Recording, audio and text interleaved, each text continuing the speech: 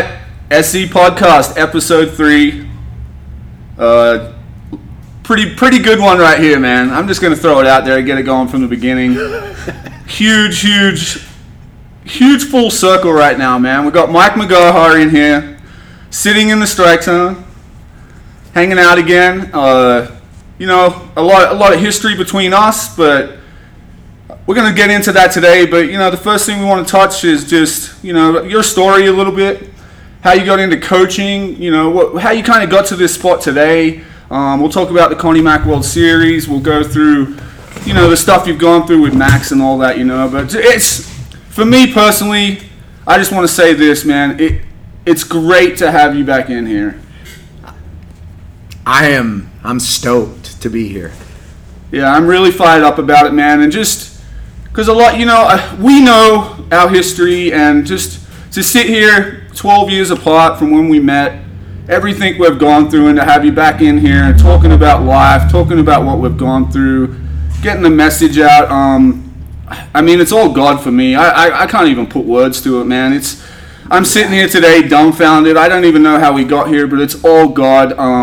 And I'm just excited to have this conversation with you, man. And I'm excited to just talk with you about all what's been going on. So I'm really fired up about it, man. So thanks for coming in. I really appreciate it. Well, on the way, it's ironic you say that. Not ironic, not coincidental, but the whole way here, I just, my prayer was, this is it's come to a head. Everything that my past, year past, Grant's been huge part of that. Just three of us sitting here. And my prayer was just that I would be, one thing that I've always preached to my teams is to never too high, never too low, ride the line, stay above, do things the right way for the right reasons and all those things. And on the way here, with the opportunity to come in and visit with you about the things that you wanted to talk about, my prayer is just that I'm able to control my emotions the way I've preached for so long. Right. And that's funny you say that, because me and Grant were just talking about that. And, this is a huge part of who we are. And, it's just been a crazy, crazy journey. And to go through it with all three of you guys, we sit here today, and I just asked Grant before, going through what you've gone through to know what you know today, would you do it again? And I'm like, you know what?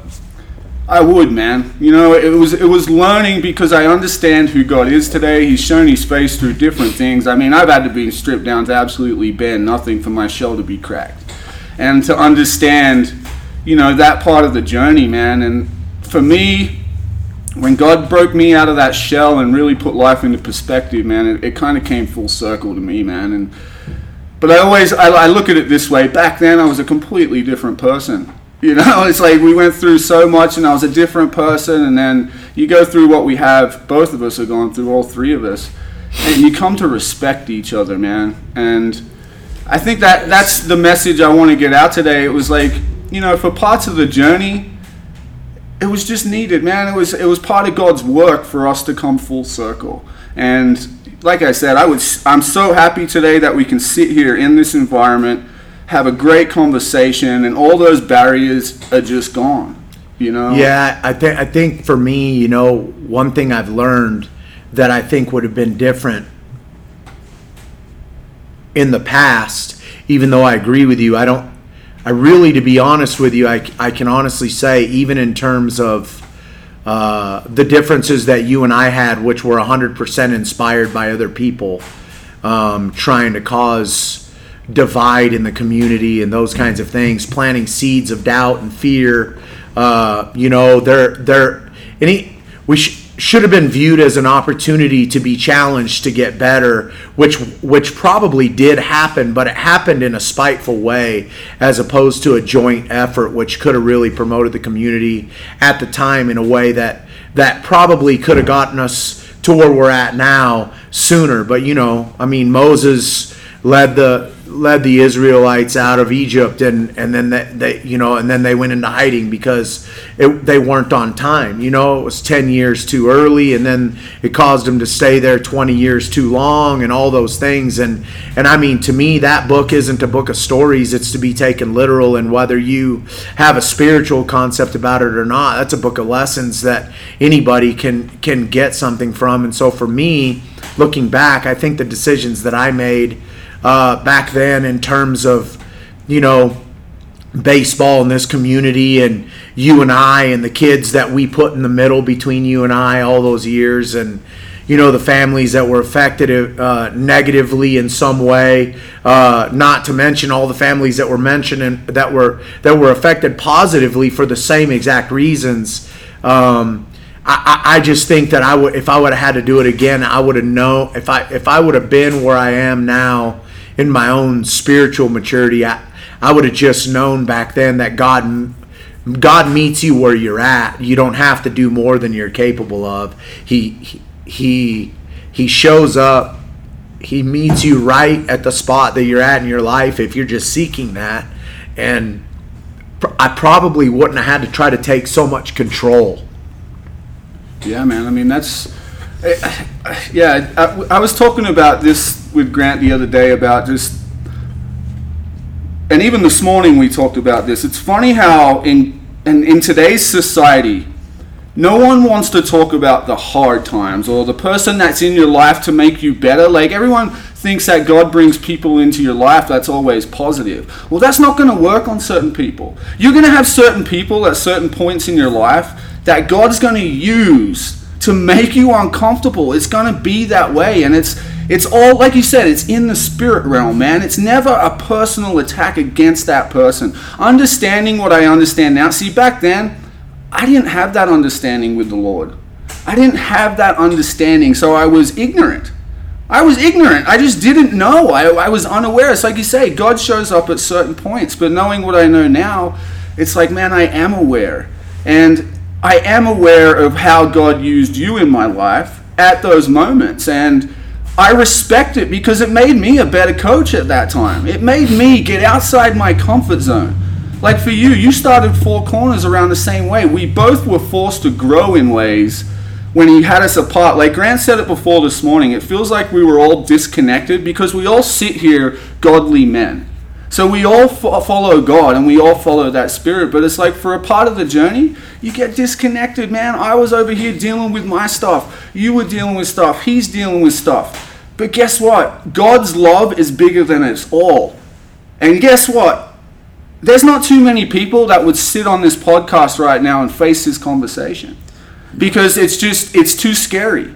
No one wants to talk about that. And it's like, when I speak of it that way and I say, yeah, back in those times when I went through those hardships with Mike, it made me a better coach. It did do that because at that time and that period, that's what it did. You made me better at that point. We let too many people, we let a broken world that 100% of the people that live into it are searching for answers for the will and the direction and the purpose for their life. And the problem with the world and the reason that we became, in your word, disconnected is no different than a hitter that's disconnected and can't barrel a ball because the bottom half doesn't work in sequence with the upper half, or a pitcher who's elevated on the mound because he's not getting the ball out on time and his kinetic chain isn't connected. It's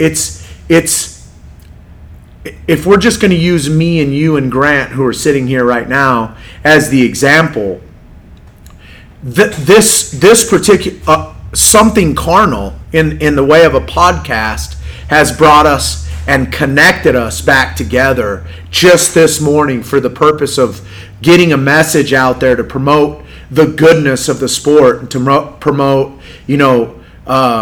to to bring communities, not just this one, back together. And those communities are they're interest groups within a community. There's the baseball and the weight training and the coaching and the playing and the parenting and the sponsoring and the Connie Mack World Series and the high school leagues and all those things. And if you really, in terms of what we're here to discuss and the part of the society that we fulfill for our community, I mean, the disconnect happens when we allow our focus to fall on all of the interruptions in what we've been commanded to focus on.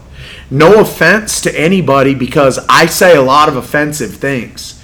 But the fact of the matter is that when me and you fell apart, it was a parent who came in and spoke bold-faced lies and took context out of it and put you on eggshells and put me on eggshells, and then those people that caught wind of it from surrounding grew it, and it became no effect. It became no effect to them. It only affected you and your family. It only affected me and my family. It ended up affecting them because they had to carry it and still have to carry it. There's stuff that happens all the time. I mean, I personally can honestly say, whether it didn't work out for a player at Piedra Vista or with Four Corners, that I can honestly say that I 100%, with 100% certainty, that I never personally felt like it was between me and the kid.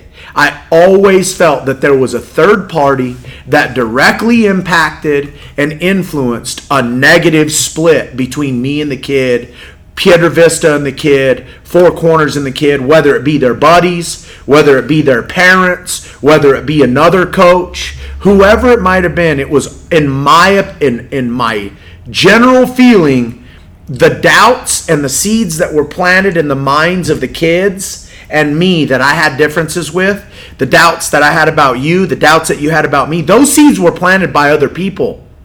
I didn't come up with those ideas on my own. I didn't see anything with my own eyeballs that led me to believe that something was happening just directly between me and the other person. Because I built Piedra Vista baseball on godly principles, and I'm going to be the first one to admit that I tried to take control after I had given control, which is why we were so successful on the front end in the beginning. But the reason it ended the way it ended was because I tried to take that control back. And I started to feel like I was bigger than I actually was. And then God, humbled me in a really big way, and it had nothing to do with baseball, and it had nothing to do with me believing that my son's cancer was from him. Right. But inside of that situation, I was humbled to the point of realizing that I was on the right track, and I strayed from it. And during that year of sitting and watching my kid battle, I pulled myself back to it. So, I mean, you just led to it, man. And, I've talked with Lori. I've talked with you, going through what I've gone through with Grace. And then let's talk about Max, man. I've known Max. I've known you guys the last 12 years. And it's like you said, the game is so much smaller when God breaks you down into that level, man. And you just nailed it with what you just said. But I know, man, I haven't sat down and fully dove into, and I know where this is going to go because I've been in that situation, man, but just tell us, man, how that, going through that with Max, going through that with your family, just what God did with your life, what Max is doing now. Like, for me, seeing him on the field this summer, I mean, it's incredible. And I'll tell you what, before we did this podcast, I was going through some pictures to put up and let people know we were doing it, and I found a picture of you and Max with your shaved heads together, man. And that put life in perspective for me, where it's like, you know what, baseball's great, man. It's good we do good things there, and we have that outlet, and it's part of who we are. But when you see a picture like that, or you see your kid going through something like that, man, it really puts life in true perspective, man. And I just want to tell you, man to man, face to face, the way I seen you because I know how hard this is, man, and the way I seen you handle and just be there for your son, I have more respect for you as a man today than anything you've ever done on the field, man. Like, gosh, dude, I just want to say it's powerful. You've affected me and my wife to see that, and to talk to Lori, and you just affected our life in a positive way because of the way you have fought. But just touch on this subject, man. I know it's going to be emotional, but I want people to understand this part of you and just what you and Lori have gone through, and just to tell your story about Max. Well, as you well know, with your situation with Grace,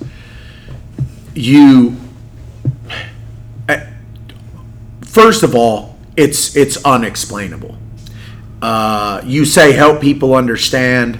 There's not really anything, there's not really anything that I can say to help a person understand. Right. I've talked to Jennifer Solomon still very, very randomly, but there's a very, I hate to make this analogy, but for anybody that's, since we do live in the world and is broken and we all did the stupid things that we've done, if anybody that's ever been like a pot smoker, those people don't really get on the same wavelength with people who don't smoke pot. But pot smokers are on the same wavelength, and they can have these underlying levels of communication or whatever that people who have never done that and lived that way don't understand. You understand it because because you lived your life a lot like the way I lived my life growing up, and there's a lot of things that we have to overcome in our life. But that's a really that's a bad analogy for a couple of Christian men to use in a podcast, but it's real. And I would say that that's the same analogy I would use. When I can talk to you, it's unfortunate, but I can talk to you about my situation with Max, and because of your situation with Grace, it's really, no offense to Grant, not something he can understand. Right. The level of it seems superficial, but there's something behind the words and the emotion that other people can't grasp. Right. When I talk to Jennifer Solomon about things, it's like, a simple comment. She writes a blog, and you don't understand faith until faith is all you have to hang on to. Well, that's such a seemingly cliche phrase in the grand scheme of society, but that particular phrase means something to me that no one that hasn't gone through that can really understand. Now, I will say this. I'm a studier and I'm a reader. Grant knows that. I read books, and I believe that there's wisdom and intelligence, including spiritual leading through expanding your mind and all those things. And I read a book that, relatively speaking, somebody who loses a family in a plane crash has the relative amount of pain that a person who had a very minor surgery on an ankle, or I use a bad example, but having a toenail removed that's ingrown that might get infected, if that's the worst thing that's ever happened to you in your life, it has the same traumatic impact on you that a person who loses an entire family in a plane crash has. So that may be a bad example, but I would say everyone has their pain. And that's the reason why they come in and try to divide. But as far as going back to your original question, I can't really help people understand what I went through with Max, but what I can try to help people understand is you mentioned another part of it, and I appreciate the kind words, but to be honest with you, it has more along to do with what Jennifer Solomon's tagline was in her blog. I really didn't act out the way I did so that people would appreciate the way I handled it. I acted out the way I did because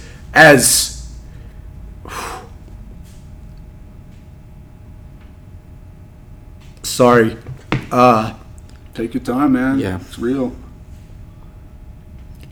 as the deal unfolded, I realized that the part that's missing in our society, which is the thing that you were missing and the thing that I was missing and the thing that Grant's missing until he figures it out and has to support his own family, is that I really, in spite of the comparison that you could make to me and bad fathers and bad coaches and bad leaders, that I, in my mind, at that point, whenever things just weren't going very good at all, and I really thought I was going to lose my son several times, I realized that I really hadn't been a very good man.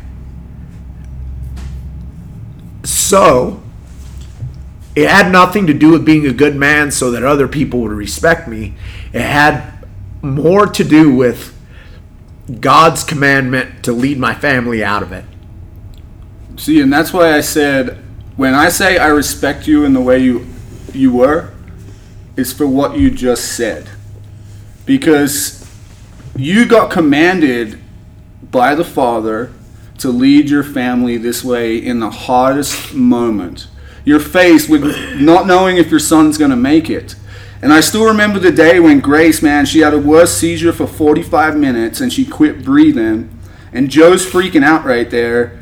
And I remember right then, for me, my moment was, I was stripped of everything. It didn't matter that I played baseball. It didn't matter that I worked out. It didn't matter this. I just had prayer at that point. And then you just go for that ride with him. So when I say respect, man, it's because,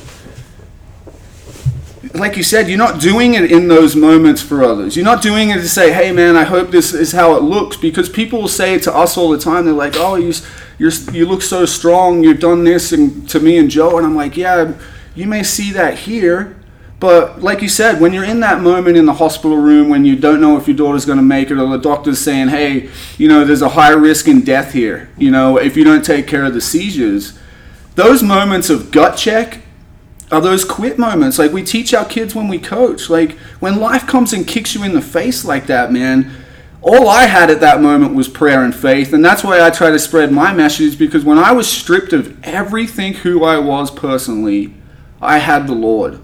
And that's why when you're in those moments and you did what you did, for you to sit here and say what you just did, and Grant would back me up on this, to hear that message that you just said, that's me respecting you as a man, because that's the most realist thing you can ever be as a husband, a father, or anything like that. When you were in that moment, dude, you listened to the Lord, you led your family, and that's the reason Max is on that field right now, man. Well, we fail.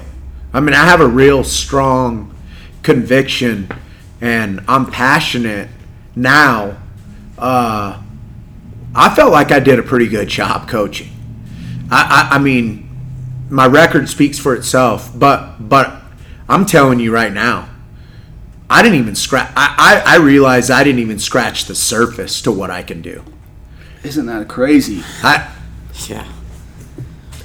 I feel like men fail their families. We do what we're trained to do in the world, but we're really not of it, and that's the reason why even men who seem happy go home and they're broken, and they're broken. Men are broken, and I know, because I'm a tough guy, and I put on this shield and I carry it around, and it's heavy, and I raised my kids to be tough, and I taught my wife how to be tough, and my wife sat in the bleachers and could never understand it. I mean, she sit there and watch me talk on the phone till midnight with coaches about kids whose parents are attacking me, trying to find them a place to play and this and that and the other, and their parents are attacking me because they don't like the position they're playing, or I don't think their kid is as good as they think their kid is, or to be quite frank, their kid's just not caught out for the grind. He's in love with the idea of what it means to be good at it instead of actually being in love with it. I mean, I look back at myself and I was in love with it. And I was marginally talented, but I can honestly say this, that the opportunities that these kids, I have chills saying this.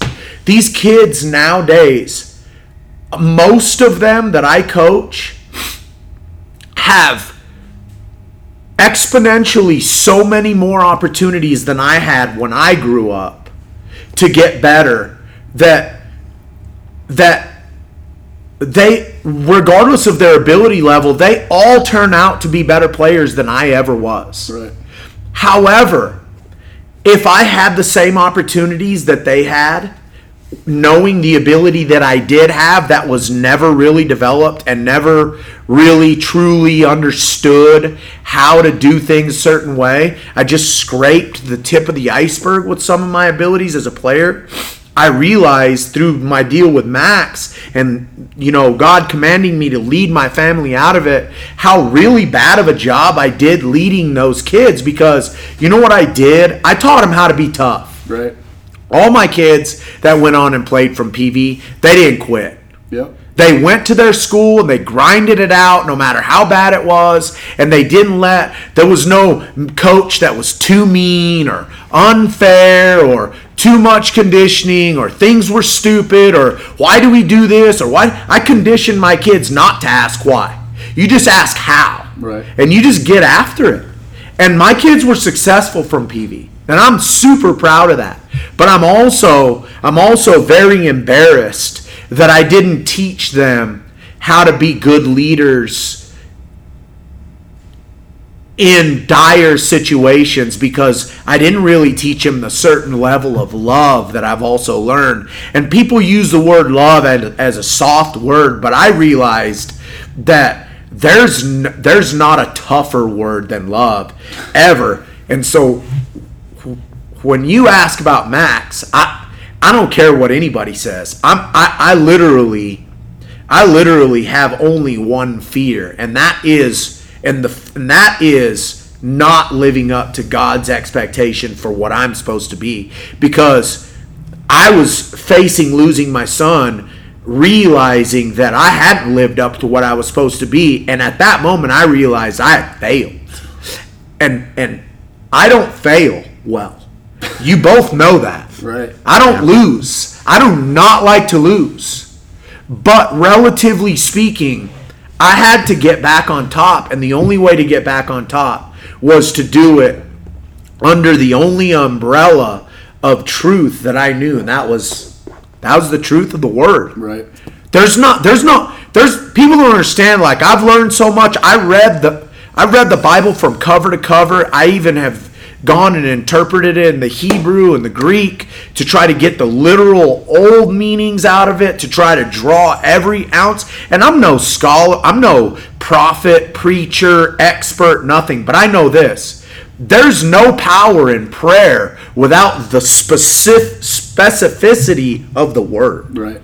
And if you don't know what it means, you just hang your hat on one scripture. Well, when Satan tempted Jesus in the desert, he said, I won't turn that rock into bread. I hang on every word in the Bible. Right. Every thy and thou and every because and every if. It's not just that one buzz that we love. How many times have you seen me put John 15:13 on something and say, that's who we are? Well, you know what? There's a lot more to that than I ever taught. And I'm embarrassed to say that I failed at teaching it, and it failed men. Right. Because they're going to be leaders of families.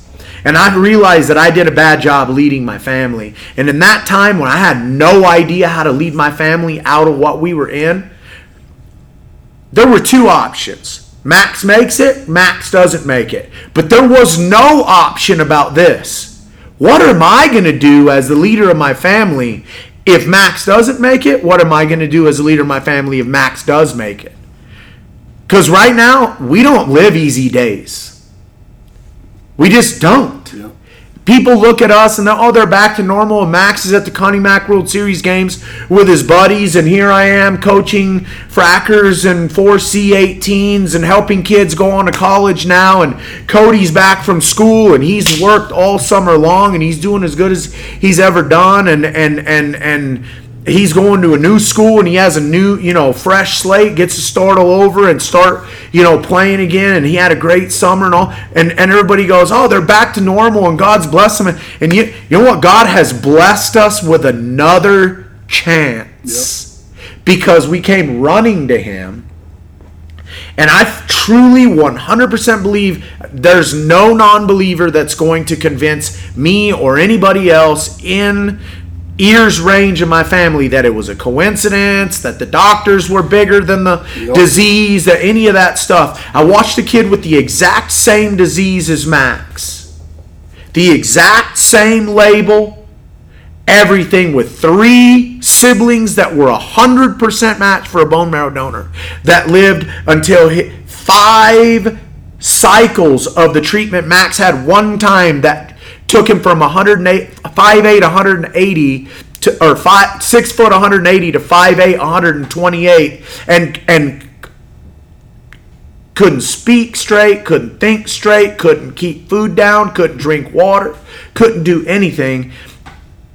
5 treatments of that, never leaving the hospital for almost a year, down to his last 10 days, and his mom.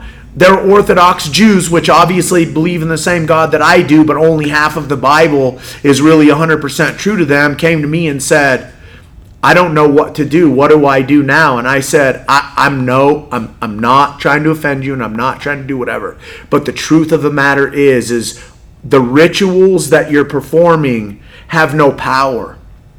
The Word has power. The good news is you're not condemned for what you're attempting to do, because it's out of the goodness of your heart and the faith in your belief. But the faith in your belief and the grace that's been provided to you with the new covenant will deliver you from it. And she said, how do I do it? And I gave her 3 scriptures and she went and did it. And I said, and here's another thing. As a parent, you can only stand in the gap for your kid until you've exposed him to the knowledge of what's supposed to be there. And every person that's exposed to what's supposed to be there and the truth has to live it in order to receive the blessings and the promises of it, especially if they're intelligent enough to understand it.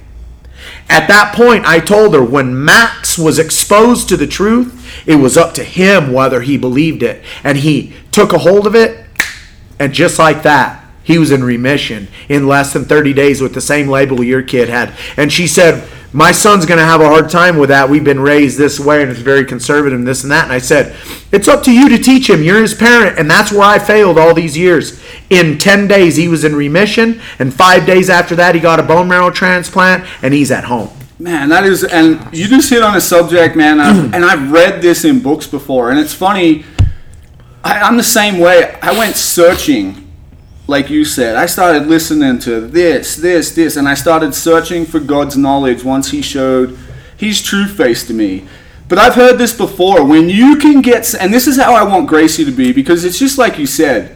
People see her and they're like, oh, no, listen. You just got through one mountain.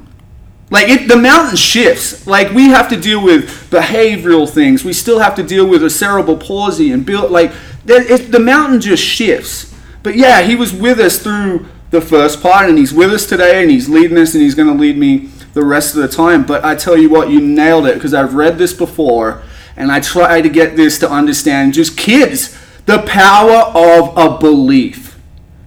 The power of a belief. I want Gracie to believe and want her to do so well that there is no doubt in her mind that she's not going to achieve it. When it comes to her right hand, like, we just sit there, and for her to even like try to pick up a penny, like, it's so hard for her. But I don't ever want her to think like, oh, well, there's no belief in here, I'm never going to get better. Or have people tell you, oh, well, you can't do this, you can't do that. Well, the worst part about what you're saying, well, at least you're doing really good. Don't worry about that hand. You won't use. I mean, we settle. Yep. But we're promised wholeness. Yep. None of the infirmities will return. Yeah. None of the people that Moses led out of Egypt. 3 million people were led out of Egypt, and not one of them was sick. Why? Not one old man, not one baby was sick. Not one. It's a true story. It's a non-fiction story. People don't. We wanna read between the lines, and I did this my entire life until last year. You want to live it, and you want to try to unravel the riddle in it, and how does it apply to life? Well, there's no riddle in it. What exactly it says is what exactly it means. But if you don't know the difference between the old covenant and the new covenant, then you can't discern the intelligence necessary to apply it. Exactly. But if you're going to live it confidently, you have to know it.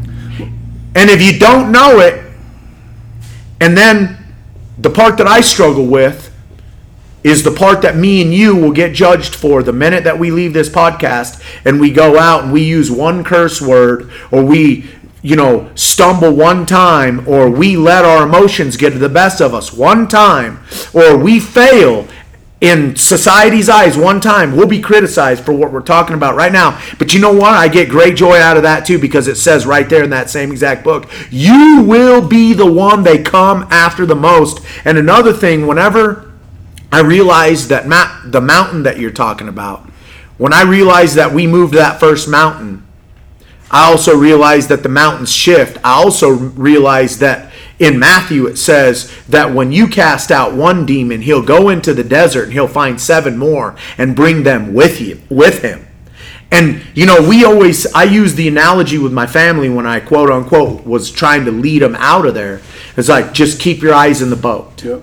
Don't focus on the wind. Don't focus on the thunder. Don't focus on the lightning. Don't focus on the waves crashing over us. Don't focus on whatever. Keep your eyes right here inside the boat with me and you and God, and we're going to get to the other side. And then you know what I realized in the Bible? It says that when they got to the other side, they were tormented by an evil spirit and a man that was wearing it. Yep. Now what? Yep. You just nailed it though, man. Like with, just absolutely knocked it out of the park. I heard this the other day, and it's just like you said. I used to be a people pleaser, so I didn't want people to be angry at me, and I tried to do this and that, But the fact is, we talked about this the other day with Shiloh. For my messages, I talk about the battle, and I'm a sinner. I cuss, I fail every single day. Kids today do not want to face the failure. They only want to sugarcoat stuff and keep it positive in this way. No, it's just like the game. If you go into a baseball game and you respect your opponent, where it's like, okay, if I'm going against Grant and he's getting after it, like his shirt says, 365, 24/7, and I'm doing the same, okay, and we come to head like that, right? That's when you find out when it's just like this. You get uncomfortable and just like that. But I seen a thing the other day where it said, name a more powerful leader in the history of the world that's had more influence on people than Jesus Christ. No, there isn't one. There is not one. So when people talk about Jesus being weak, I get offensive by it because he's shown his face, and I will defend his name to the edge. But name a more powerful, influential leader through the history of our world than Jesus. There isn't one. No. He is the Alpha. So if he's the Alpha leader of all time, why aren't we following what he's saying? Why do we go after and follow the NFL player, the MLB player, this and that, instead of going, okay, we're trying to teach leadership. So why wouldn't we go and read about the most influential leader in the history of the world and what he said? What do people, in my experience, and maybe it's different for everybody, but in my experience, most of the people that you talk to in the world, regardless of what their belief system is, are seeking peace. Peace. When you wake up in the morning, we pick up our cell phone, and if we don't have a text message to respond to, we go straight to social media to see who said what about who, and why. And then if there's nothing that grabs your attention, you creep on everything that you can find to try to read between the lines and who's crossed with who and why and all these things. Or you're instigating. I'm guilty of all of those things. It's like a trap. And so, but here's the thing. If everybody is seeking peace, some of my very closest friends, I believe in peace. And I don't know, I don't know what I believe in or this, that, but I'm seeking peace. I don't want to have marital problems. I don't want to have financial problems. I don't want to have problems with friends. I don't want friends coming and going out of I want my family to be as at peace as possible.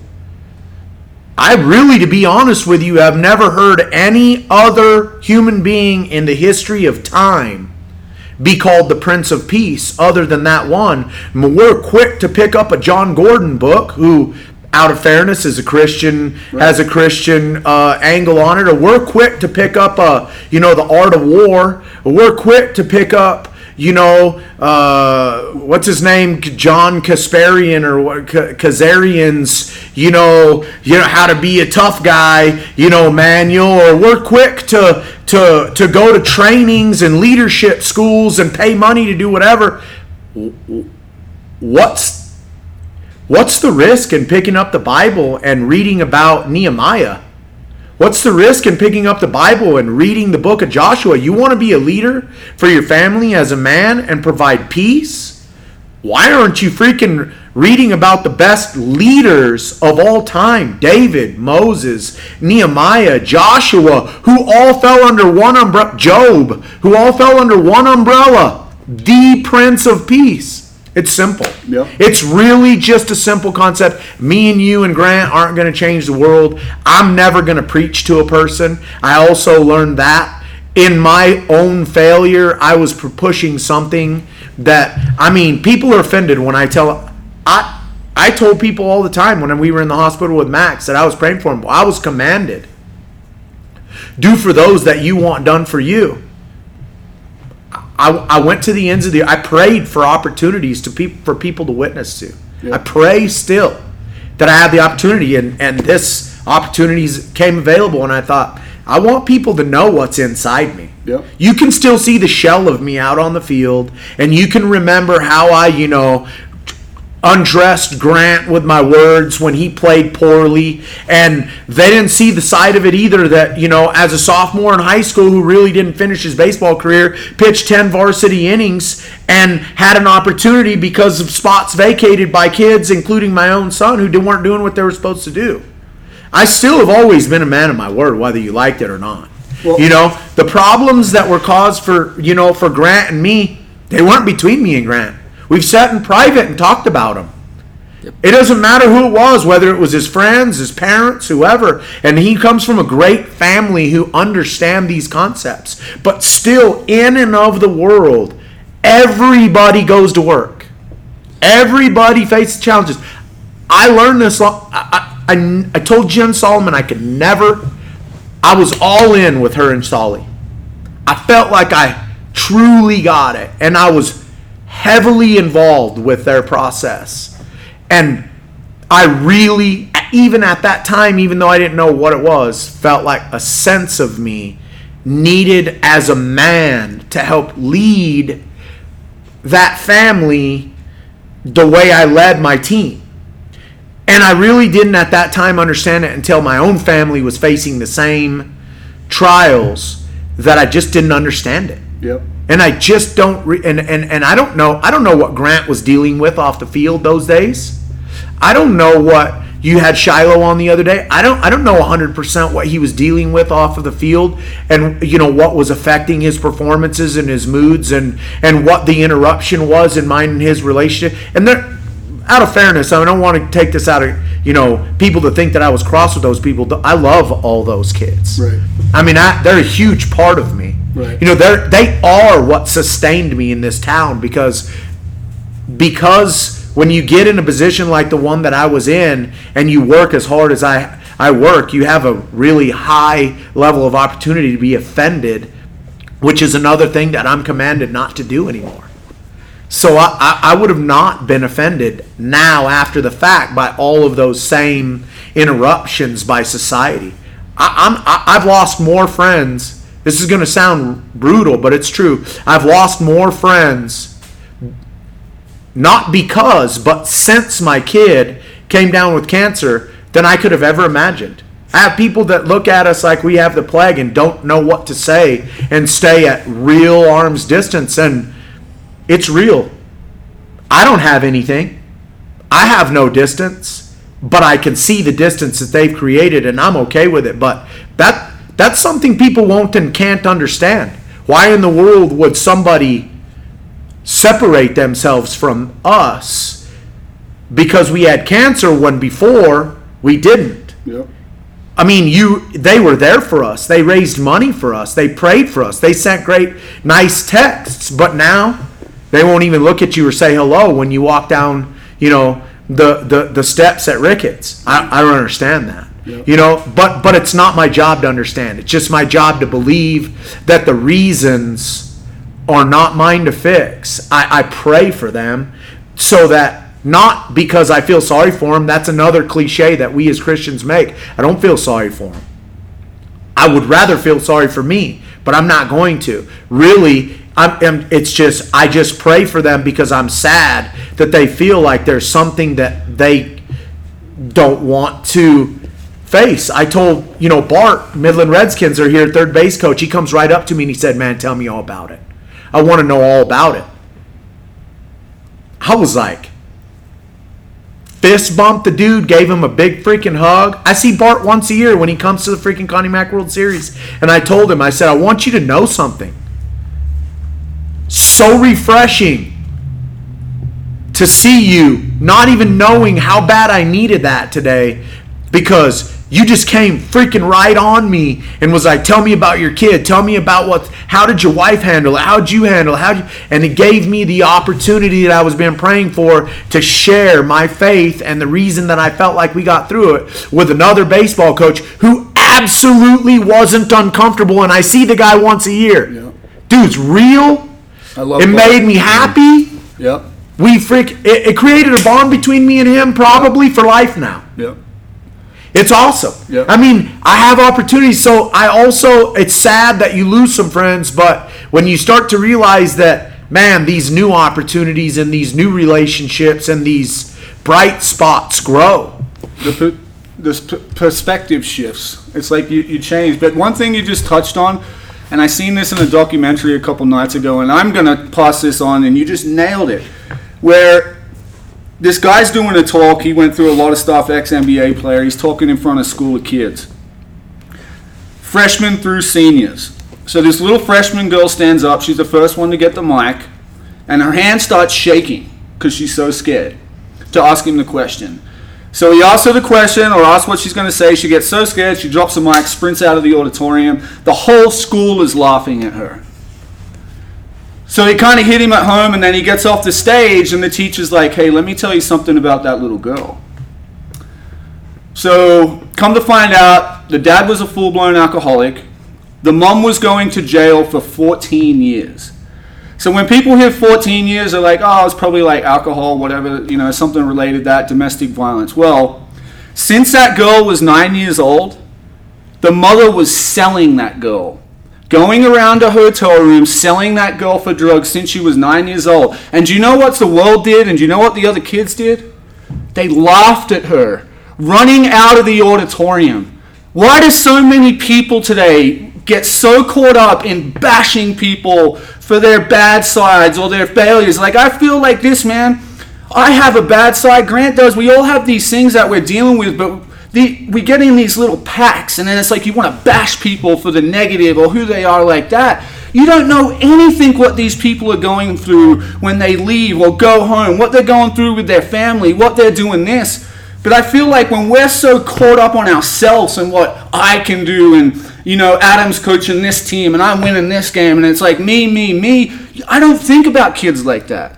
I'm not sitting there going, "Oh man, I wonder if I've been guilty of this. I seen it happen this year. Man. Something happens to a kid.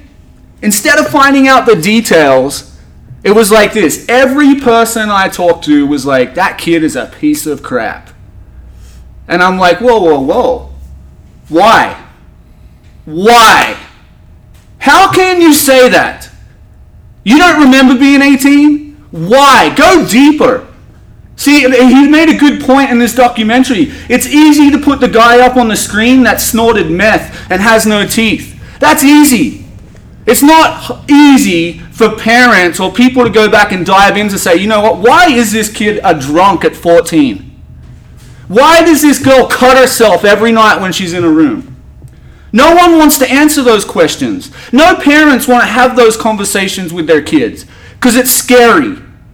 They don't want to face the fact that this could be going on, and it's scary. And for me, and my message moving forward is that I want people to know that fear is not from our God. And these conversations need to be had.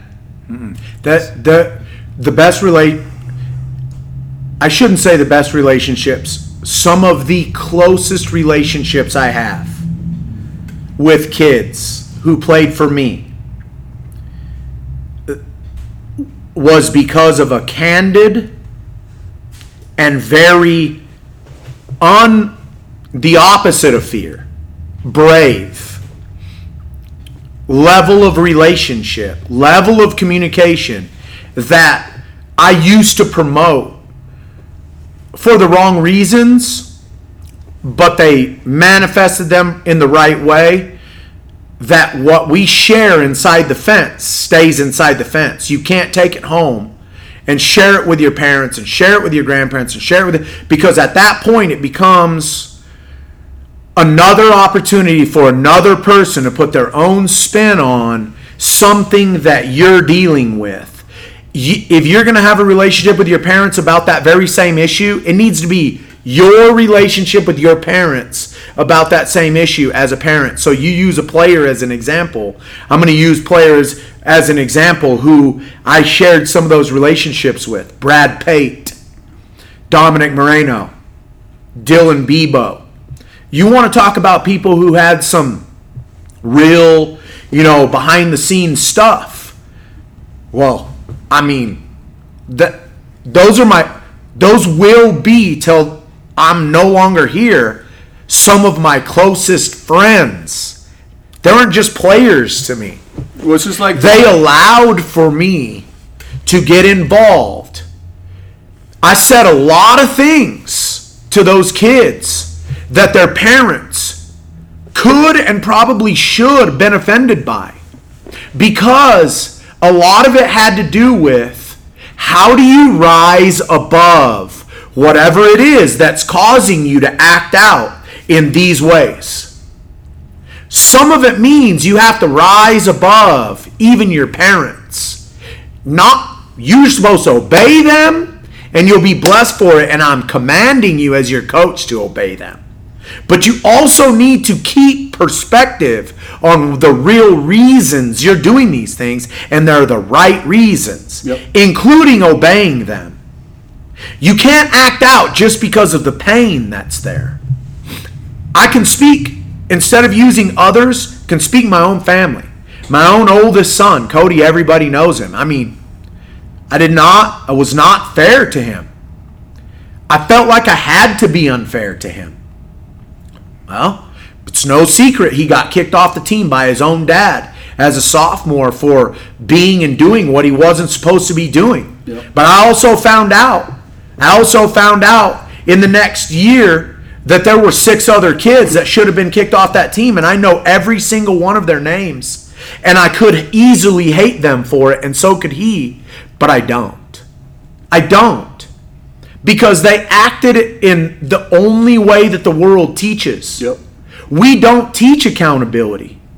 We don't teach responsibility. Even the very, very best parents protect their children. And as parents, we have a difficulty because we see all these kids getting away with bloody murder, and the kids who tell the truth are the only ones that get punished. Right. But when they're of age, they're also the only ones that win at life.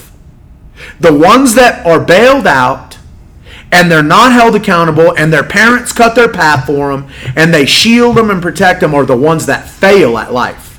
They're the ones who get their car repoed. They're the ones who file bankruptcy. They're the ones who have divorces. They're the ones, and all of those things are not things to be looked down their nose at and say and condemn people for. Those are things that we should pray people for healing for those things, because in their own lives things happen to them that put them in those situations. Right. And the only rebound from that and the only self-condemnation release from that is to realize that we were all delivered from that if we'll just focus on the right things. I know we made it already probably like 45 minutes of Bible talk and all that stuff. I didn't mean to get off on that, but I'm passionate about it, and it's important to me. So I appreciate you asking the question. And obviously, like I said, the inspiration for the change in me was just I had to learn how to lead my family, and I did a bad job leading my family. And there's a lot of people out there that know that I really that was my focus all along, and I just did in my own evaluation of myself, I did an extremely bad job, and I'm working now to repair that. I tell you what, to hear that though, man, like to do a full self-evaluation, it's a tough thing to do, man. It's like, it's the same thing with parents not telling their kids what's going on. Like the parents not telling, the kids not telling the parents what's really going on and having those conversations, man. And like that's why this message from this today is that I want people to have those conversations, because underneath it gets rid of all the garbage.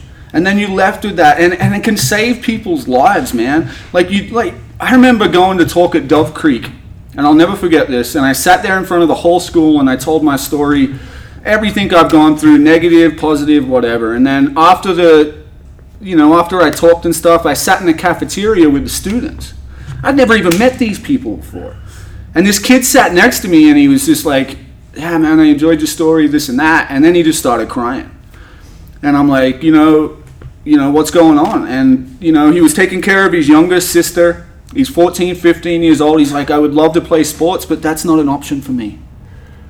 Both my parents are drug addicts. I have 10 brothers and sisters that are in and out of jail. And I'm at home as a 14-year-old kid trying to raise my younger sister. And he's bawling to me, and I'm like, he goes, football's not an option.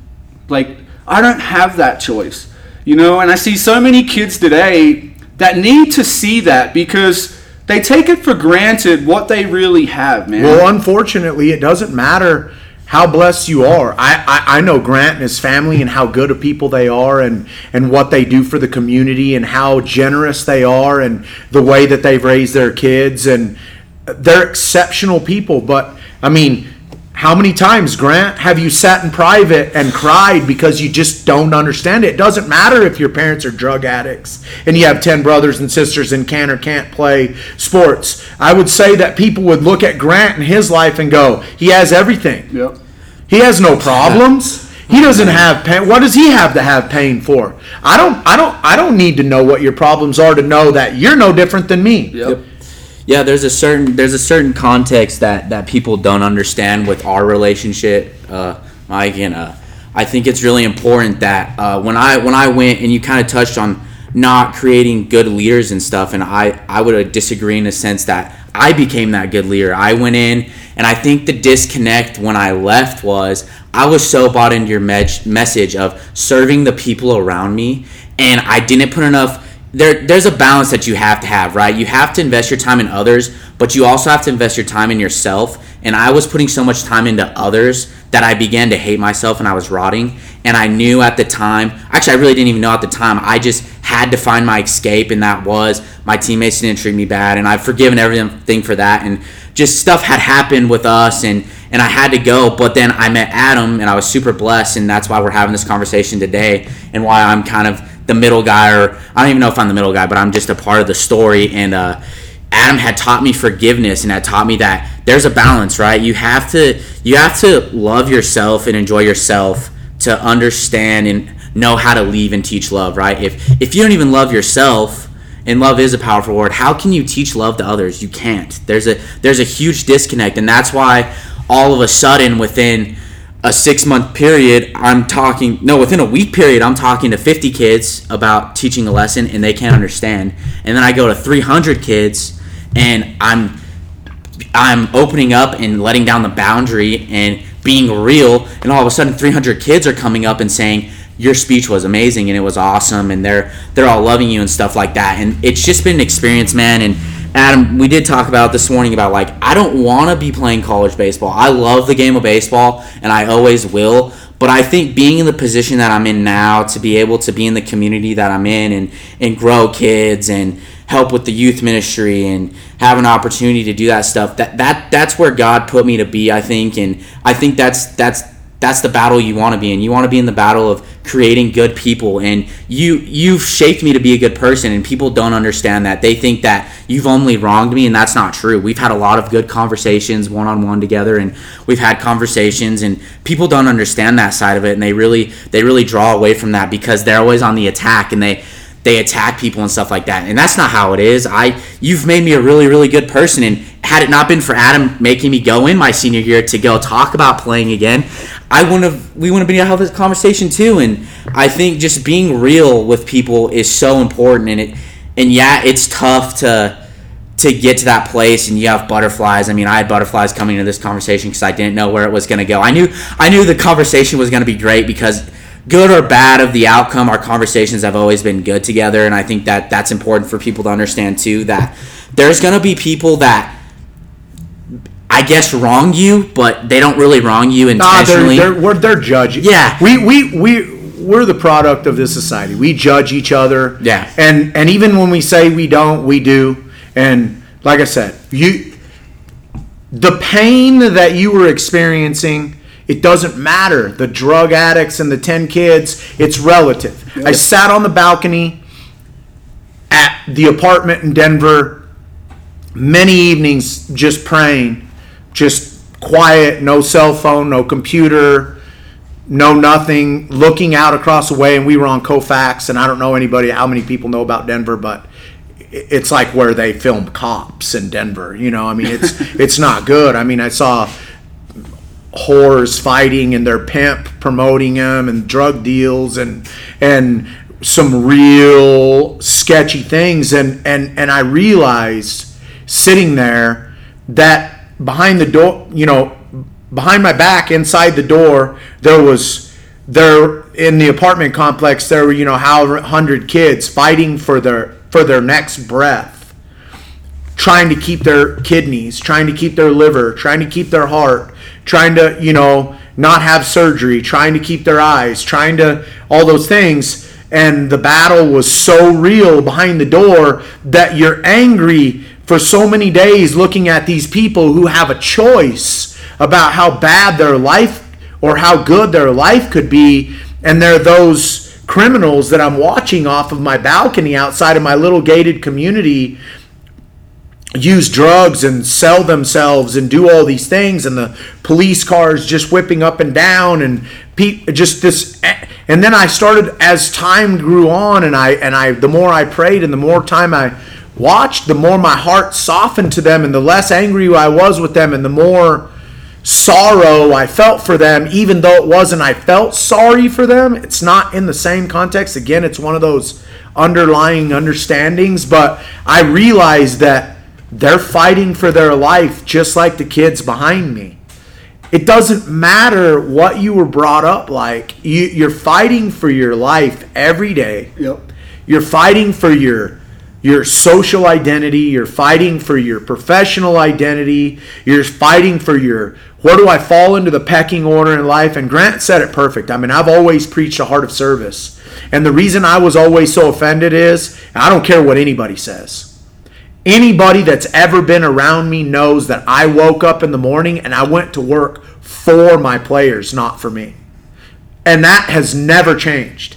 I did it for the wrong reasons, but I did it. And I definitely have a heart of service, but I also had a hardened heart to certain things and was passing judgment on people who I felt like had choices and this and that and the other. And I don't know where the disconnect happened with Grant per se in my program, or where the disconnect happened between me and you, because we had sit downs during those early days, and you know, God bless Ian Dowdy, but you know, Ian got caught up in a deal where he was caught in between. He had to share a story with me, and he had to share a story with you, and he twisted it with me, and he twisted it with you to try to save his own rear end. And when we all came, the three of us came out of it, it was like, Ian, it's okay, and me and you were good. And then it happened again, and we should have learned our lesson the first time. But we failed the second time even worse than we failed the first time. Why? Because you're not trying to see that everybody's fighting for their life on a daily basis and understanding that you have your challenges and I have my challenges, and if we can't try to coexist and understand that you're not trying to get over on me and I'm not trying to get over on you, that the nature of the business that we're in brings natural competition, which can either be taken completely out of context and be made personal, or it can be made specifically into context and become professional. Yeah. As opposed to all that. And I just think that, like what Grant said, like the heart of service is where it's at. And if you can't, I mean, I really even embodied it even more. You know, I went to work trying to lead my family out of it, not because I wanted peace for me, but because I wanted peace for them. I prayed for opportunities to share with other people because I wanted peace for them. It gives me great confidence to have seen the bubble of people that I was surrounded with at the time. The true essence of the scripture that my wife has posted everywhere. No weapon formed against you can prosper if you believe. Right. And the people around me in my bubble that believed prospered. And it gave me great confidence because it took me back to it had nothing to do about me being successful. I was just like, thank you, God, for showing me that I can use your power to help other people, and thank you and expect nothing in return, because that's where my peace came from. I didn't need people to tell me good job. I didn't need a trophy. That's the truth. Yeah. I mean, that is the truth. Everything you just said, I've experienced. And I'll tell you a straight story. I remember growing up, and my wife even said this to me. I was a younger kid in my wildest days, this and that. And I remember she was in Australia with me at the time, and I seen some like homeless people on the side of the street, you know. And she wanted to stop them giving money. And I was like, oh, no, they deserve to be there, you know. Just being an absolute, you know, just that's who I was back then. Yeah. And now I see them, and it's exactly what you just said. How'd they get there, man? How'd they get there? What happened to them? Where did their choice go wrong? And then stop and give them some money, help them out, pray for them, and do that. That was a complete switch in my life, because I was on the other side. I tell this, my story is this. I didn't even like Christians when I was younger. I was so wild and so out of control. The last thing I wanted to hear about was Jesus. Mm-hmm. So my actions when I was under that bubble, like Mike said, the umbrella, when I'm under the world like this, that's what comes with that. Mm-hmm. You treat people bad. You hate on people. You do this. It's your only defense. Right. Yeah. You can't defend yourself with love because you don't know any. Right. Yeah. And it's crazy to me that that's how it is. And then when you become a service to others, it's exactly what Jesus showed us to do. Okay? Jesus, we said this before, the ultimate leader. What was his message? Serve others. He came to serve us.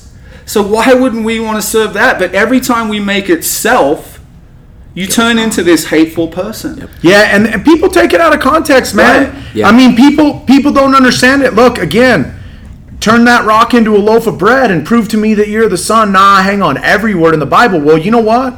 I do too now. And I thought I didn't like Christians and Christianity and all that because I thought I wouldn't be able to live a certain way, and I thought that I was going to lose my fun and I was going to lose my identity. And I'll be honest with you, the more I read it, the more I realize that I don't have to be apologetic for punching a guy in the teeth if that falls in line with the parameters of the commandments that I'm supposed to live. Right. Do you realize that the Bible is filled with nothing but freaking blood-curdling soldiers and murderers who were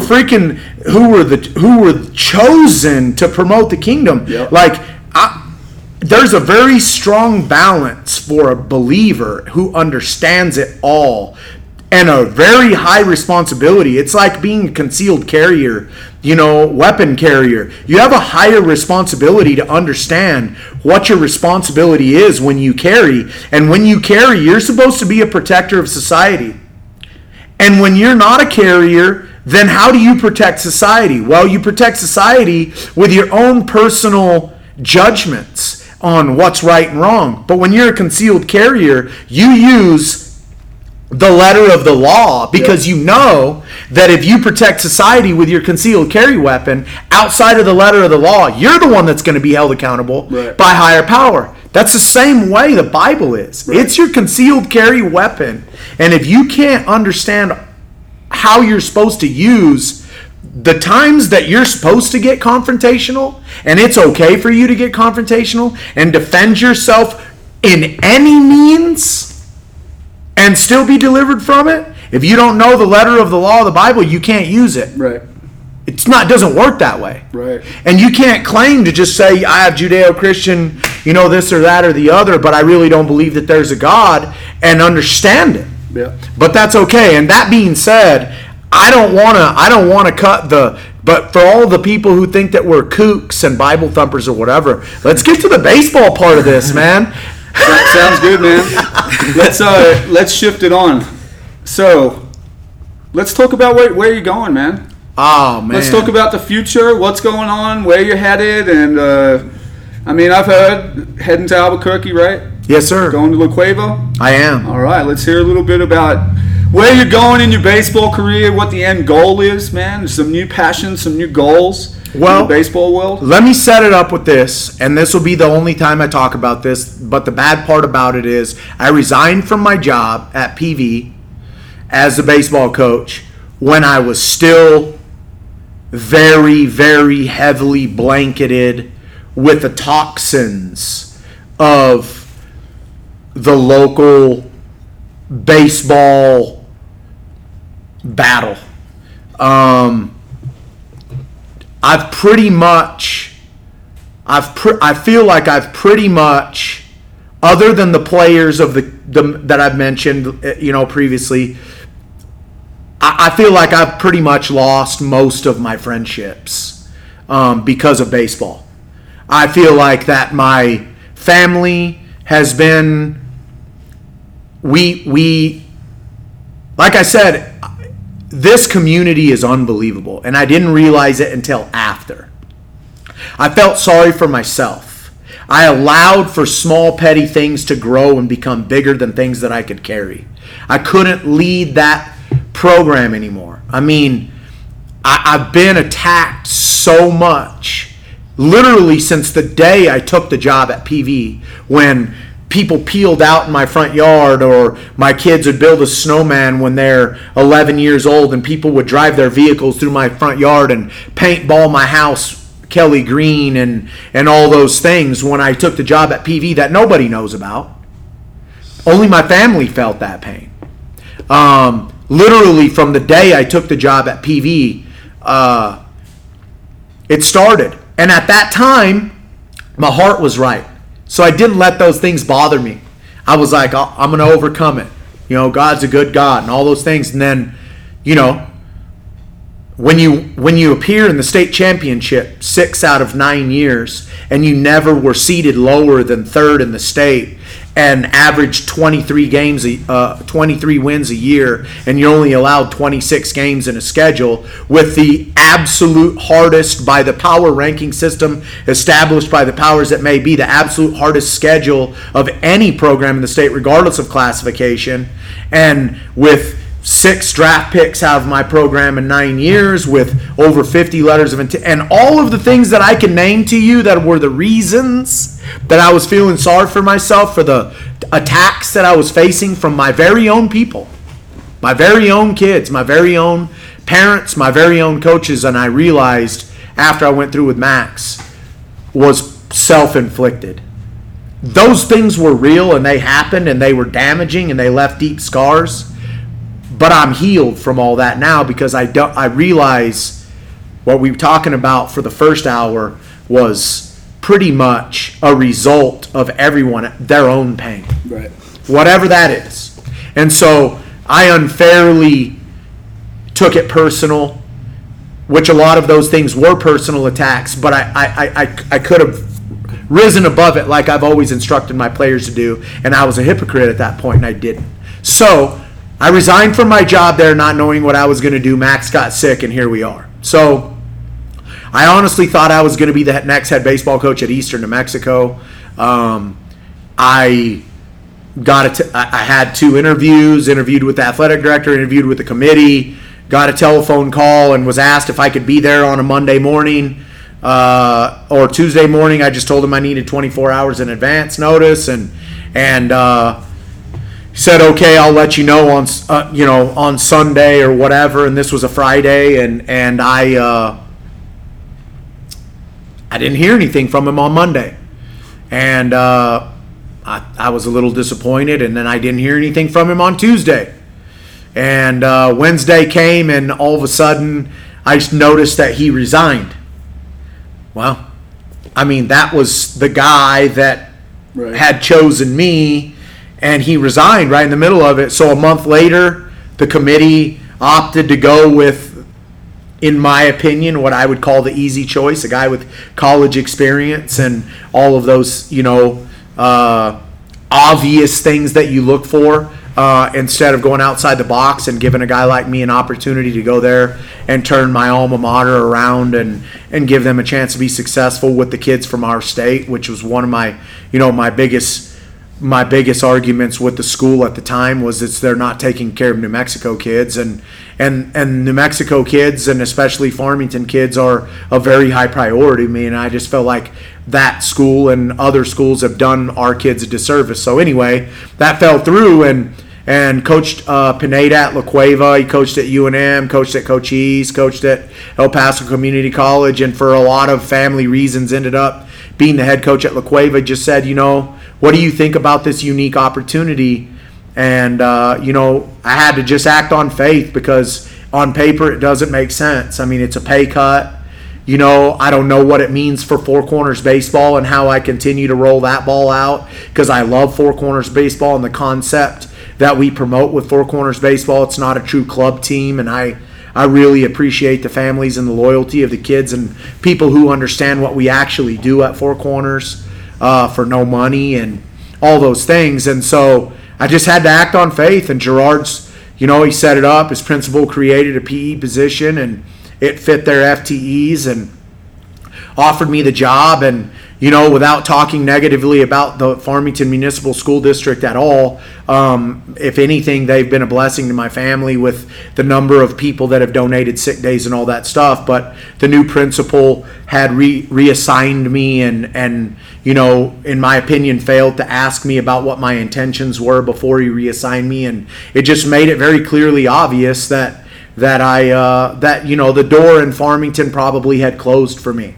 I still had a job, and I still had Four Corners baseball, but to go teach PE, which I was no longer going to be allowed to do at PV, to go teach PE at Farmington High came with some duties that I kind of understood, and out of fairness to the school, they need to fill PE jobs with coaches of other sports, and all those things was, after I prayed about it and thought about it, really not something I wanted to do. And La Cueva gave me the opportunity to come in and teach PE, and quite frankly, he might be the only head coach in the state of New Mexico, because you both know me, that I might be able to work with. Right. So that being said, I'm excited about the opportunity, and because I am acting on faith, I know that the doors that will be open to me and my family will be things I'm super excited about to see what those doors are. So would be the eventual goal? Do you want to coach the college game? Yeah, I mean, if I didn't have retirement at stake, I can retire from the New Mexico public education system in 4 years. If I really didn't have that at stake to lose, I got offered a job in Arizona as a head baseball coach at a new school in Mesa, loaded with dudes. And, I've always felt like I've overachieved with the cards that you're dealt in a small community like ours. And people on the outside listening to this podcast would go, seriously, you had Jake McCaslin and Dominic Moreno and JC Cave and, I could go down the list of names of absolute dudes that came through my program, but I would like to believe that me and my staff had a part in developing that.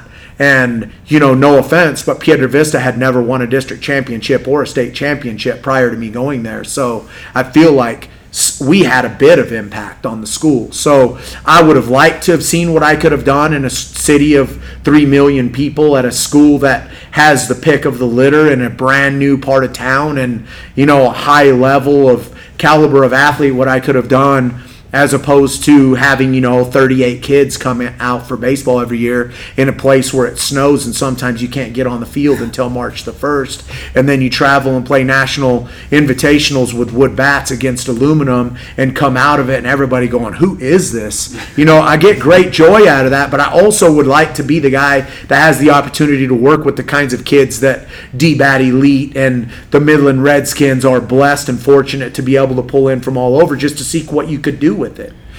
So I turned that down, and since I have retirement at stake, I need to stay in New Mexico. But yes, the college game, after coaching the Frackers, I learned some dynamics that I don't like about the college game. But I also, there were, again, going back to my thing, I'm strongly passionate about the leadership and what men need to become for their families. And I also feel like college baseball players are separated from their parents, so to speak, and they don't have nearly as much influence on your relationship with the college player as they do on your relationship with the high school player. And I feel like, some of those very accountability and responsibility problems when they're actually paying to come to school, or I'm paying them to come to school, and they have a choice about being there, about the accountability and responsibility that I could actually teach in that environment. Yeah, it's definitely a shift, because even the kids I coached this summer, that was my whole focus, was like, it changes, man. Like when you go to college and a coach has recruited you there and you've got 60 kids and you go, like, there is a responsibility if parents are paying for school, there's this, it shifts. And I just want those kids to know when they go into the atmosphere of like how it's going to be, man, because they don't have parents there. They don't have going home every night and everyone telling them this. So that style of coaching would definitely, in some of the colleges I've seen and some of what college kids deal with, that type of coaching would definitely be a huge benefit. So, well, like I said, I feel like at PV, in spite of how popular it was and, some of the verbal abuse, I guess, if you call it, that everybody likes to look at the verbal abuse that I used on the kids, and I wouldn't even call it abuse. It was accountability. I didn't call kids names, but if you didn't make a play that you should make and that we actually worked on, and if I hadn't worked on it with you, you would never hear a word from me. Right. I would get my tablet out, and everybody's seen me pull it out of my pocket and write it down, and 24 hours later, we're working on it, because the next time you fail at it, you're going to hear about it, right, and you're probably not going to like what I have to say. Yep. And your parents definitely aren't going to like what I have to say. Yep. So I feel like our kids were successful because of my style of coaching after they left PV. Right. But I also feel like at the college level, I sat in the hospital and watched college baseball for an entire year. There are a lot of good college baseball coaches, and there are even more bad ones. Yep. I feel like there's a place for me in that level of the game. Well, that's awesome, man. Now, you just touched on the Redskins and stuff like that, so let's just go over the World Series this week, man. 4C was in it. Tell us just a little bit about this World Series, man. What was it like? How was the experience of this one? Well, the Connie Mack World Series for Mike McGaha is a win-win. And I used to think of it as a lose-lose. Right. In the eyes of the community, it's probably a lose-lose, unless there are kids on the team. But I can honestly say that last year winning the Mountain West Regional, which I'm very proud has never been done, and I would be willing to bet money that it won't be done again because of how Connie Mack changes so often and and those things. I think we might go down in the history book as the only team that's ever won a regional to qualify for the Connie Mack World Series, and it was very unpopular in the community at the time until they realized that it allowed a second community team to get in, but it also undercut some of the local kids, and it requires you to go out and get some levels of talent that you just don't have here in terms of depth. Yeah. We always have just as good a best player as anybody else. We just don't always have the very best caliber of worst player that everybody else has. So, and depth. And so this Connie Mack World Series and last year too, I honestly felt like last year we were more talented, but I felt like this year we actually played better. Yeah. This was the first time that I ever felt like in my 25 years of coaching that we outplayed our opponents and lost. With the exception of one inning against the Midland Redskins, we're winning 5-4 going into the fifth inning. With the exception of the one inning, we outplayed the Midland Redskins. When we played the SoCal Renegades, we didn't outplay them. They outplayed us. We got beat. When we played the Phenom, that 9-7 game, just speaking on the talent and the difference in the depth, we had our way with the Texas Phenom. They're still playing. Right. I mean, we were significantly better than them. Yeah. It's unfortunate in 2 years. We draw last year we go into the draw and we get the Midland Redskins, the Danville Hoots, and the Texas Sticks. Are you kidding me? Those are three, in my opinion, three of the best 10 teams that you could have put in the bracket. Yep. It's just an unfortunate draw. But it is what it is, and we went out and did what we could do, and we won a game, and it came down to a tiebreaker, and it was ironically the very last game between, I think, Nashville and somebody last year to see if we were even going to get into the bracket at 1 and 2 because the other pools were so much parity, and we had done so well against some high-end schools or against some high-end teams. So I felt like it put us in the conversation, and it garnered us some attention from these teams that come from out of town. Yeah, I watched I took Joe to the D-back game the other night, and I was impressed, man. That dude threw a great game. And, dude, I ain't going to lie. I feel like, for me, knowing the game, that break in the fifth inning, he went to the mound. He had tempo. He was a tempo guy out there. And he went to the mound, and he picked up the ball, and then, bam, there was like that 5 or 6 minute delay. And it was like you could feel the momentum start to shift. But I tell you what, that D-back game too, I felt like we outplayed them. Yeah. I really felt like we outplayed them. I know we made the two errors, and Emilio, unfortunately, it wasn't even an unfortunate error. It was again, just like we talked about for the first hour. It was an unfortunate decision. Yep. He made a bad decision to throw the ball. If he even with the kid getting safe, if he just chooses not throw the ball because he's not going to get the guy anyway. Right. It's first and second as opposed to second and third, and then the double that the next guy hits is 1 run instead of 2, and we get out of the inning just like we did anyway, and we win the game. Yep. And then you look at what happened to us against Florida. We outplayed Florida. We out-hit them. We made less errors than they did. The only thing that we didn't do was in the 1/2 inning, we walked more guys. Again, just like the D-back game, I also felt like the strike 3 call on the full count kid with 2 outs against D-back that put us in the error situation would have been the out with still a guy at first base. And again, it's a judgment call by the umpire. Right. We have no control over it. We have to overcome it. Just like we had no control over Max getting sick and we had to go through that, we also had to endure that and find a way to get out of it. Unfortunately, me and Sean couldn't lead our team above the scoreboard, and there's nobody to blame. The umpires weren't the reason we lost the game. We didn't fail. Yeah.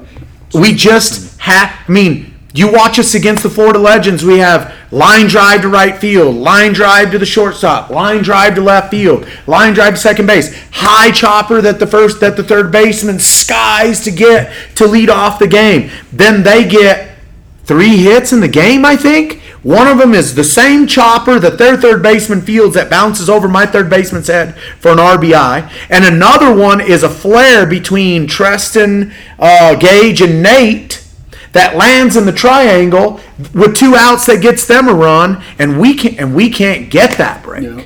You know, and it's just like that. I mean, that's the way the game is, and you know, unfortunately, we couldn't overcome them on the scoreboard either. But again, in terms of hits, errors, and all those things, we outplayed our opponents, and I think it was obvious sitting in the bleachers watching, going, man, we shoulda, coulda won that game. And really, on paper, if you look at it, you go, wow, how did this team win? Right.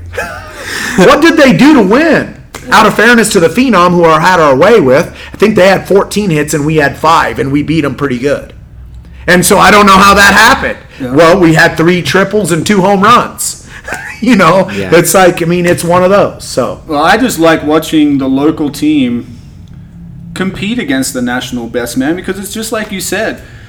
When you're getting recruits from all over the country and you can go around to every different tournament and scout and say, okay, I want this kid this, and you have a budget to do that, I love seeing the local kids and New Mexico kids come in. And that's why the good thing about the World Series, man, I love, and I wish it would, you know, my opinion, just with the pool play and stuff, I don't like it, but that's me.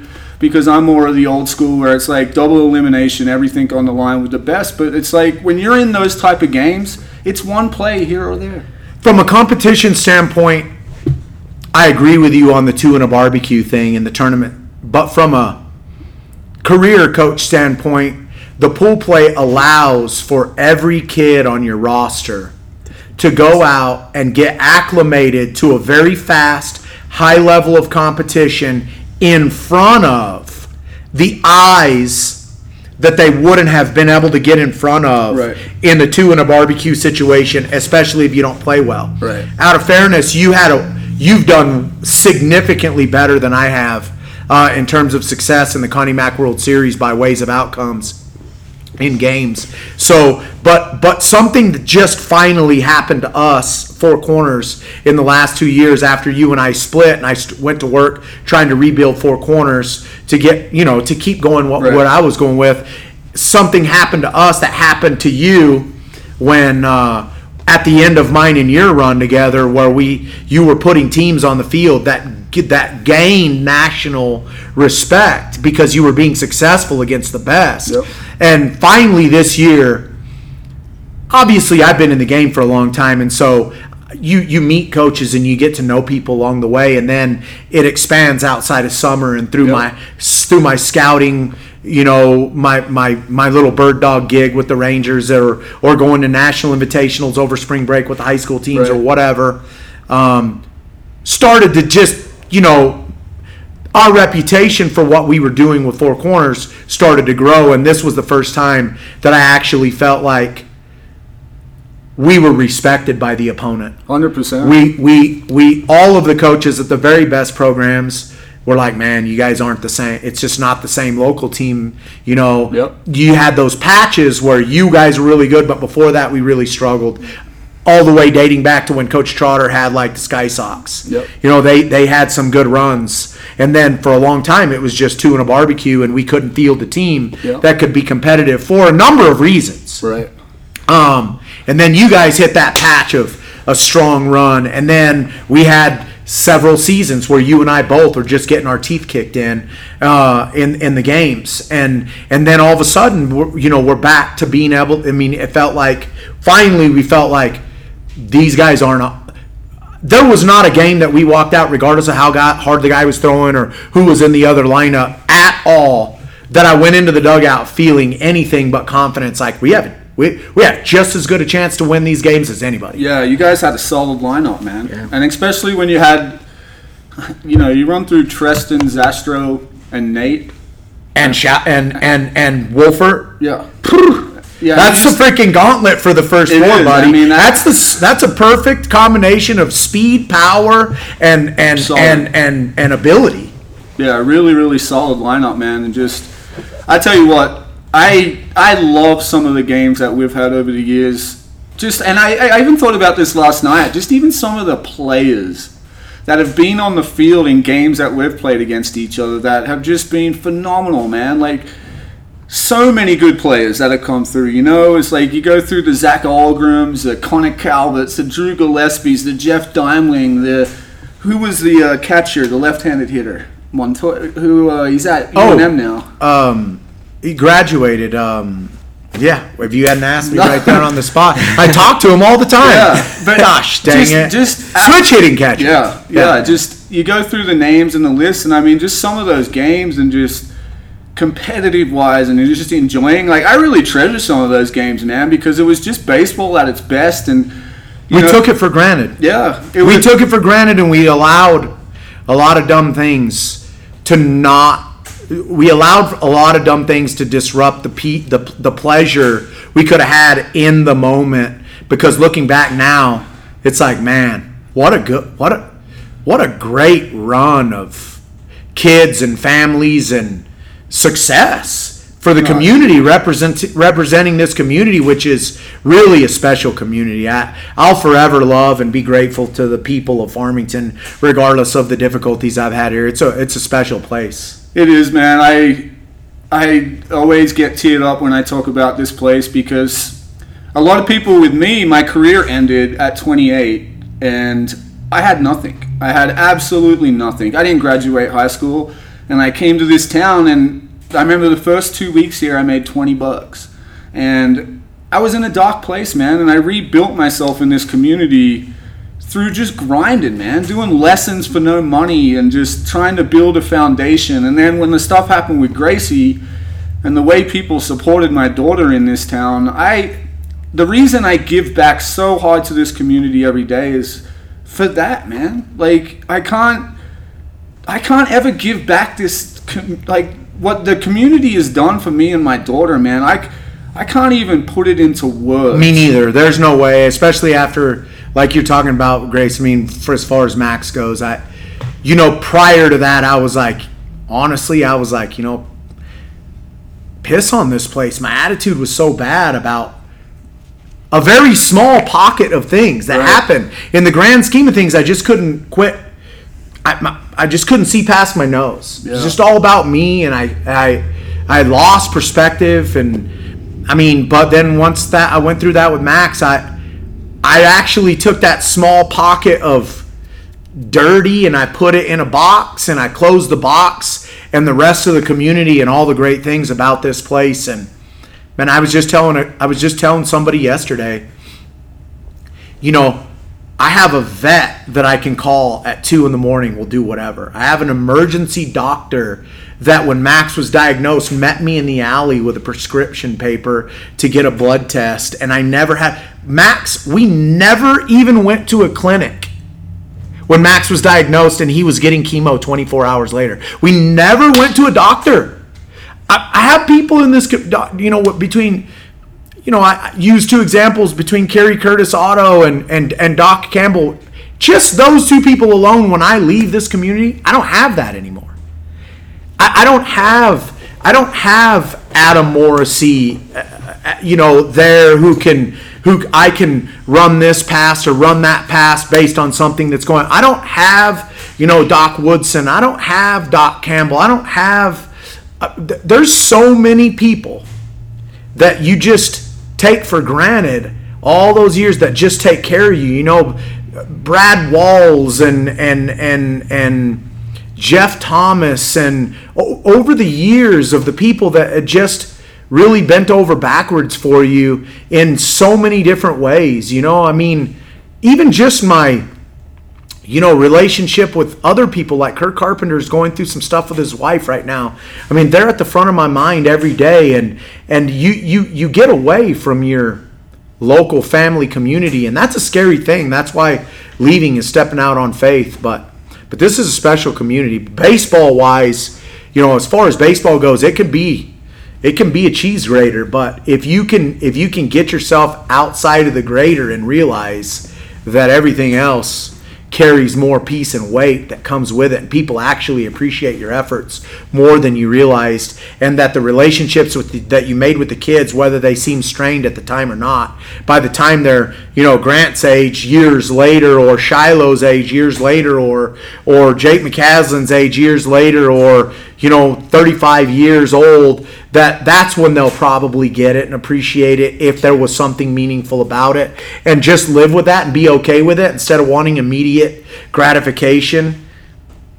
It makes things a lot easier, That's when you have to redirect your focus to the truth instead of what you're seeking in the world to validate yourself. So, well, I tell you what, man, just sitting here having this whole conversation coming full circle, I mean, it's blown me away, just the whole conversation today, because it was a huge part of my life, man. There was I was telling this Grant before you got here today, and I knew this was going to be a healing conversation because it's a huge part of your life. There's a lot of time invested in the stuff we went through and the stuff we've all gone through, and it's cool to come full circle. And I think, for the community to hear us talk, I mean, this is the thing.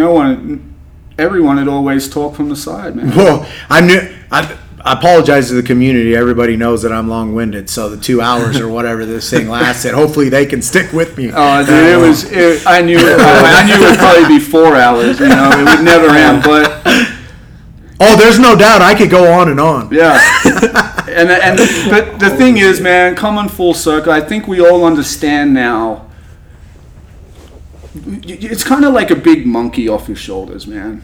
It's like, what? When it's all said and done, if you're in Albuquerque and you call me and you're like, I need you there for my family, everyone you just said, they're going to be there. Oh, yeah. And that's the true meaning of this community, man. Sometimes we get mad at each other. Sometimes we fight like brothers. Sometimes this happens and we get competitive in ways and we don't really understand it. And we're like, you get like that, kind of like it's a family. But I know from the bottom of my heart that there is so many people in this community that if I said, hey, my family's in trouble, oh, yeah, they're there.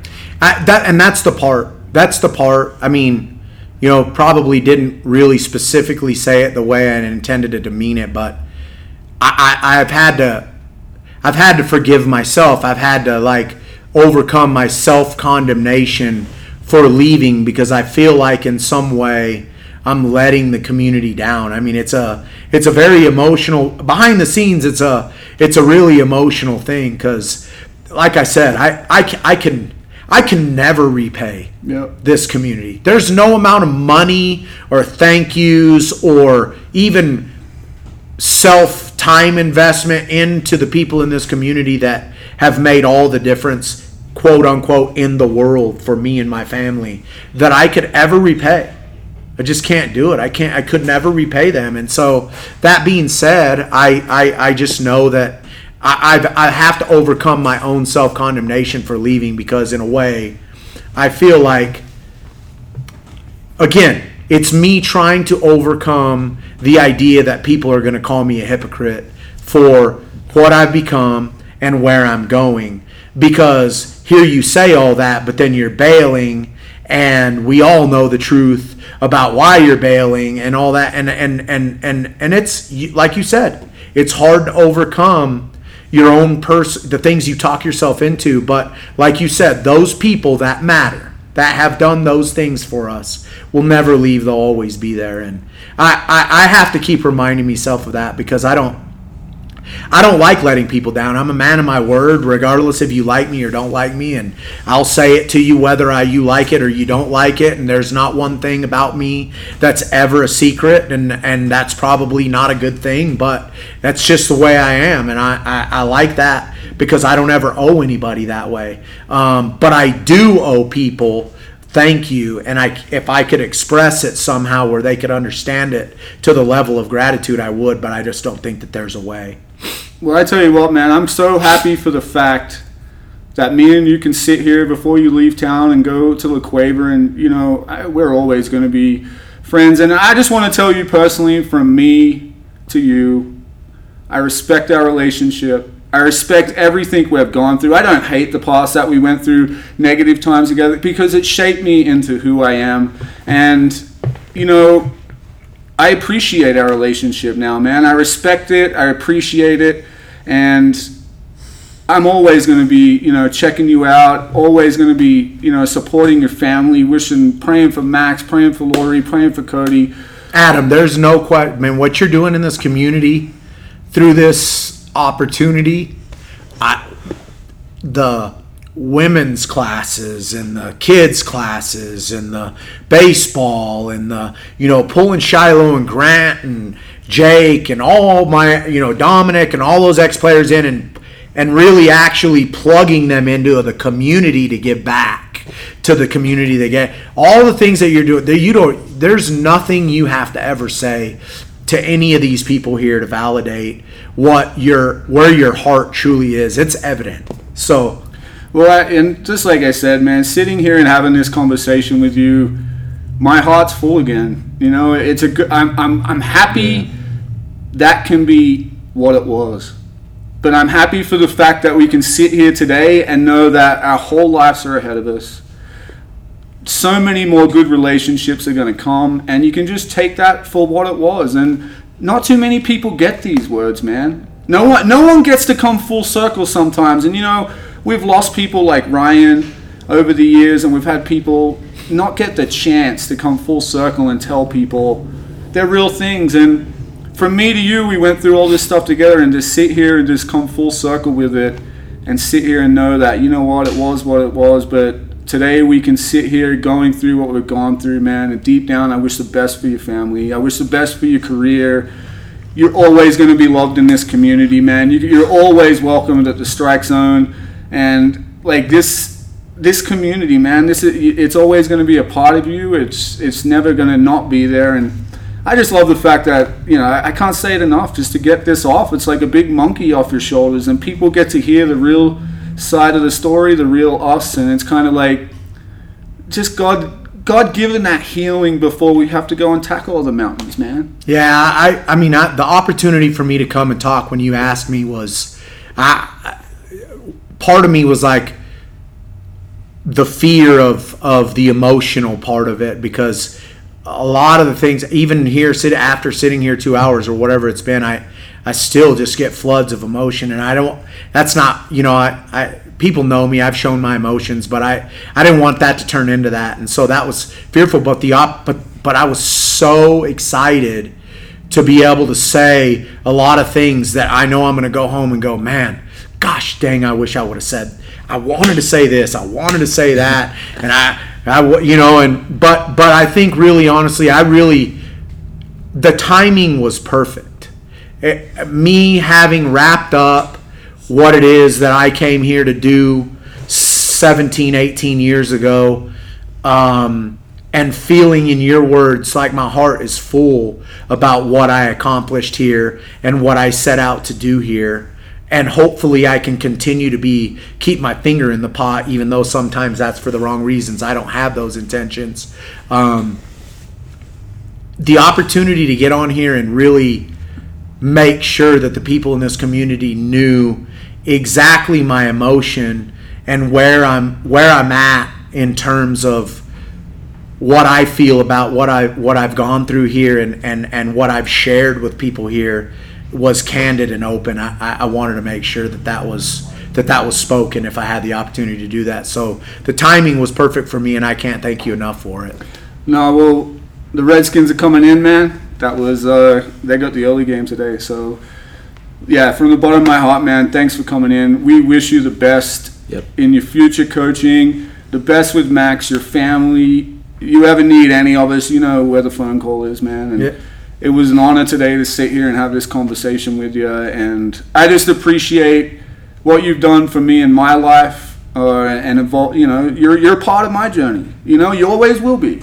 You're a part of my journey, and I respect that about you, man. And I love that fact now today. I can sit here and really cherish what part of the journey we had together, man. And I wish you such good things, man. I'll be praying for you with our family, all the time, and may God bless you along your way. And thanks for coming in, man. I know, like you said, to face this, coming in and talk, it wasn't easy, but I'm so glad we did it. It was everything in my mind, what God had showed me it was going to be. And I'm just honored to be here and have this conversation with you, man. So thanks for coming in. Thanks for having me. Kid, there's no words I can't express the gratitude I have, and how honored I felt to be asked to come in, and the timing of it was, again, God timing. Well, awesome, man. Well, we're going to wrap up the episode right there. Mike, all the best. Thanks for coming in, and we'll get at you next time. Yep.